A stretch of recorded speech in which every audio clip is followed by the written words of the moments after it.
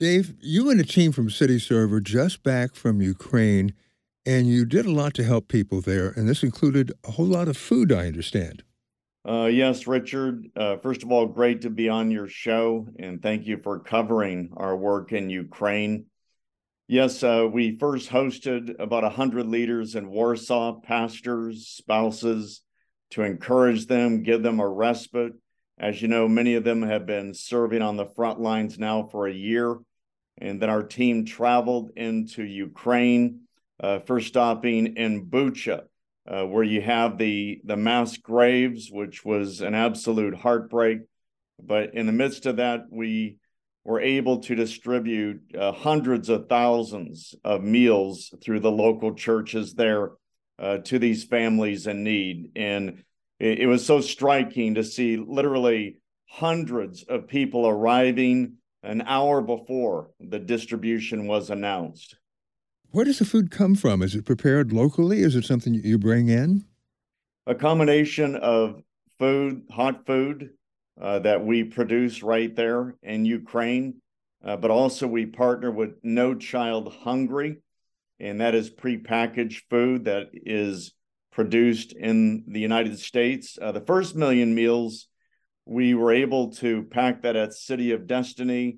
Ivanka Trump paid for it, and UPS delivered it for us at no cost. This past week, it was our second million meals.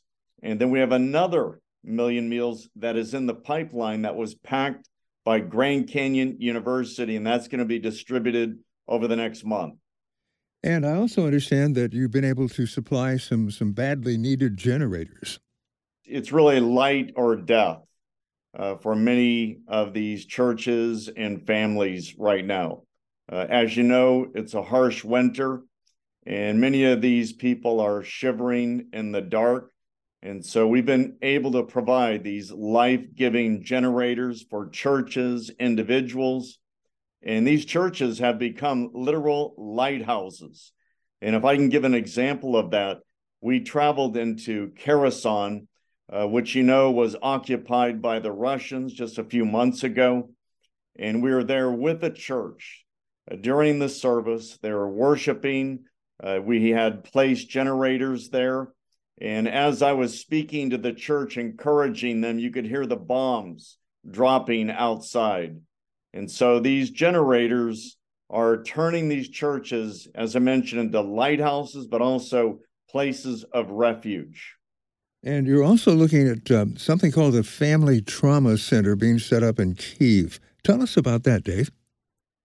We're working with 1,800 churches throughout Ukraine. And during our listening tour of the bishops and pastors, they said one of the greatest needs is to deal with the trauma. Obviously, you have a lot of young women that are now widows, and many don't even know if their husbands are still alive. But you also have the elderly that are traumatized, and then military that have PTSD. And so we are, first of all, putting on a trauma conference in August, and we will have leaders, pastors from all over the region that will come. We're going to train them in trauma counseling and care. But in addition to that, we're adding to that 2 days where we are going to minister to these widows, the elderly, and the military. And so this will be in August with the help of leaders like Troy DeHone, who was the executive producer of God's Not Dead, and Willie Robertson of Duck Dynasty. We're going to be building a family trauma center in Kiev that is going to help hundreds of thousands of these people that are suffering from the trauma. That is something to look forward to. And I also saw that there's a project involving something called a C-Train housing. What's that? These are C-Train prefabbed homes that we are able to move into really any vacant lot throughout Ukraine. They're mobile, and they come with all the amenities. And you would not believe the stories we have heard of these families that perhaps have come from the Donbass region. They've lost everything. They barely escaped with their lives. And now we're able to provide for them just $20,000. One of these nice prefab homes has heat, electricity, all the amenities. And so we dedicated 5 of those C-Train homes on this past trip. And what a celebration. And to see these families, they're so grateful, so grateful. And as I interviewed many of them, they broke down in tears, knowing that they now had a safe home for their kids. And with the people you met personally, what was the mood? Is there a sense of optimism toward the future, or do you sense that in the background it's like still sort of a sense of maybe hopelessness? How would you put your finger on that? It's a great question, Richard. I had one pastor say that we have shed more tears than at any other time in our lives. It's very dark and desperate. But at the same time, Jesus has been building his church, and these churches are thriving. These pastors are brave. They refuse to give up their church. They refuse to leave. And as a result, you are seeing thousands of people that are convening in these churches, worshiping. They have hope. They're believing that this war will end, but ultimately that God is in control. He has not left them. It is his church. They are his people, and he is going to protect them. So there's a lot of optimism and hope in the midst of so much darkness. And I sense that you're concerned, and a lot of others, that since the war has been going on for over a year now, that people may get fatigued. Governments may get fatigued of helping Ukraine, and maybe people have been getting tired of praying about it. Is there a concern there? It's one of my chief concerns, frankly. I call it compassion fatigue. This war, as you mentioned, has been going on for a year. And so if we're not careful, those figures that race across the screen, those sorry figures will no longer move us to pray and to give. And I believe that's one of the greatest threats to these people, is that we are no longer praying for them. We're no longer giving to support like generators and food, and even our transportation system, which is needed to evacuate women, children, and the elderly out of harm's way. I would say, though, the second concern is that there are a lot of conspiracies that are floating around from well-meaning people that are calling balls and strikes from outside the stadium.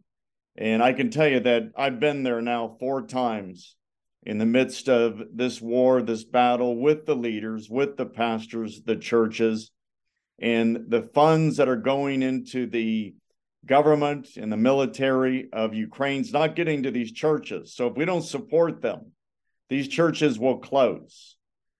Conversely, if we do support these churches, I believe we're going to see one of the greatest revivals in Ukraine, and then it's going to spill out over into Europe. But we got to be really careful that we don't get caught up in this political bantering and forget why the church and why Christians are so desperately needed right now to pray, and to give. What is the best way for a person who might be listening right now or reading to support the church in Ukraine? Well, first of all, is through prayer. We know that, as it says in 2 Chronicles 7:14, that it's prayer is a key to really healing our lands, including Ukraine. Secondly, is to give. And our website is cityserve.us, and we have a lot of stories. You'll see all the different projects and ways that you can give, and we will multiply every dollar to help these people in Ukraine. But right now, that's our greatest need. It is prayer, but also the generosity of Christians across America. Dave, as you traveled around Ukraine and saw what had taken place, how did it affect your heart as a Christian? Very difficult. For example, when you go to Bucha and you see these mass graves, where there are hundreds buried, and you hear from pastors where Russians were stationed up in the apartments, and they would kill anybody that tried to recover the bodies of their loved ones. In Kherson, it was heartbreaking to interview the pastor's son who was abducted by the Russians and held in custody for 3 months and tortured. It's a heartbreaker when you talk with women that have been raped by the Russian soldiers. And so on one hand, it's, God, why have you allowed this to happen? But on the other hand, you see how he's using it. He's using this suffering to raise up his church, to bring revival to these cities. And greater is he that's in us and in his church than he that's in this world. And to see that firsthand amidst the snipers, the bombs, and all of the risk, it raises your faith in a God that ultimately is in control. The enemy comes to rob, steal, and destroy, but Jesus came to give life, and he is giving life in Ukraine. This is a theoretical, it's not impossible necessarily. If you had the opportunity to sit at a table, maybe a long table, face to face with Vladimir Putin, what would you say to him? Repent, repent, fall on your knees and repent. It's your only hope. And the second is, I would convey to him what I've seen and how he is delusional, thinking that he is a liberator. He's not a liberator. He's a murderer. He's a rapist. He's somebody who is trying to destroy Ukraine. How do you liberate a country that you're virtually destroying, city after city? And so he's delusional, and he's being used. He's being used by Satan to, as I mentioned, to rob, steal, and destroy. And if he doesn't repent, his day is coming, and it's coming soon. And for people who may not be familiar with CityServe, what you do and where you are, give us a nutshell version. CityServe exists to equip and resource a local church to live out the gospel of Jesus Christ from its neighborhoods to its nations. We do that through what's called Gifts in Kind. So that's everything from home furnishings to clothing, school supplies, you name it. We get that through major companies like Amazon, Costco. And last year we distributed over $500 million worth of this product through local churches to meet the needs of our neighbors, but also to use that as a tool to build a relationship with them and to share with them the love and compassion of Jesus Christ, and to really work with them on finding a good, healthy church where they can be discipled. Secondly, we are also resourcing churches in other ways by going after funds, donations from foundations, even from government. We believe that the money that the government has, it's our tax dollars, and ultimately it's God's money. And so we are unashamedly going after those funds, and we're channeling those funds into church-based compassion programs. Third, collaborations. We're building community collaborations, frankly, around the world, bringing the church together. And where the Spirit of the Lord is, there's unity. And we're seeing unity of the church as it relates to winning the lost, making disciples, but also practicing Matthew 25, helping people that are in need, that are suffering, like in Ukraine. When did CityServe actually get going, and what was the rationale behind it? It's only started in 2017, so God's really blessed it, in a myriad of ways. But for me personally, it was born out of a tragedy. When I was 9 years of age, my dad was a pastor. And one night, one hot summer evening, he and my mom were driving down the freeway. A drunk driver slid across the divide, hit their car head on, killing my dad and debilitating my mom for life. And in the midst of that, people heard our cries, and they provided food, clothing, shelter, but most importantly, hope in Jesus, that we were going to make it and that he was a father to the fatherless. And so years later, my brothers and I started an organization called Convoy of Hope that has been used around the world. But then in 2017, I wanted to develop an organization with others to really get granular, if you will, grassroots, and helping that church deal with the everyday disasters and the brokenness in its community. And it's like if you cut your arm, the white blood cells rush to that infection.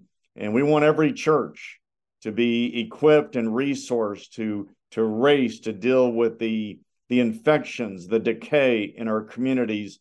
And that's only going to happen through Jesus Christ, but also through programs that are proven, that are successful, that can really help people move from dependency to sustainability. All right, Dave, I really appreciate you sharing your heart with us. Thank you. Thank you. A pleasure to be on.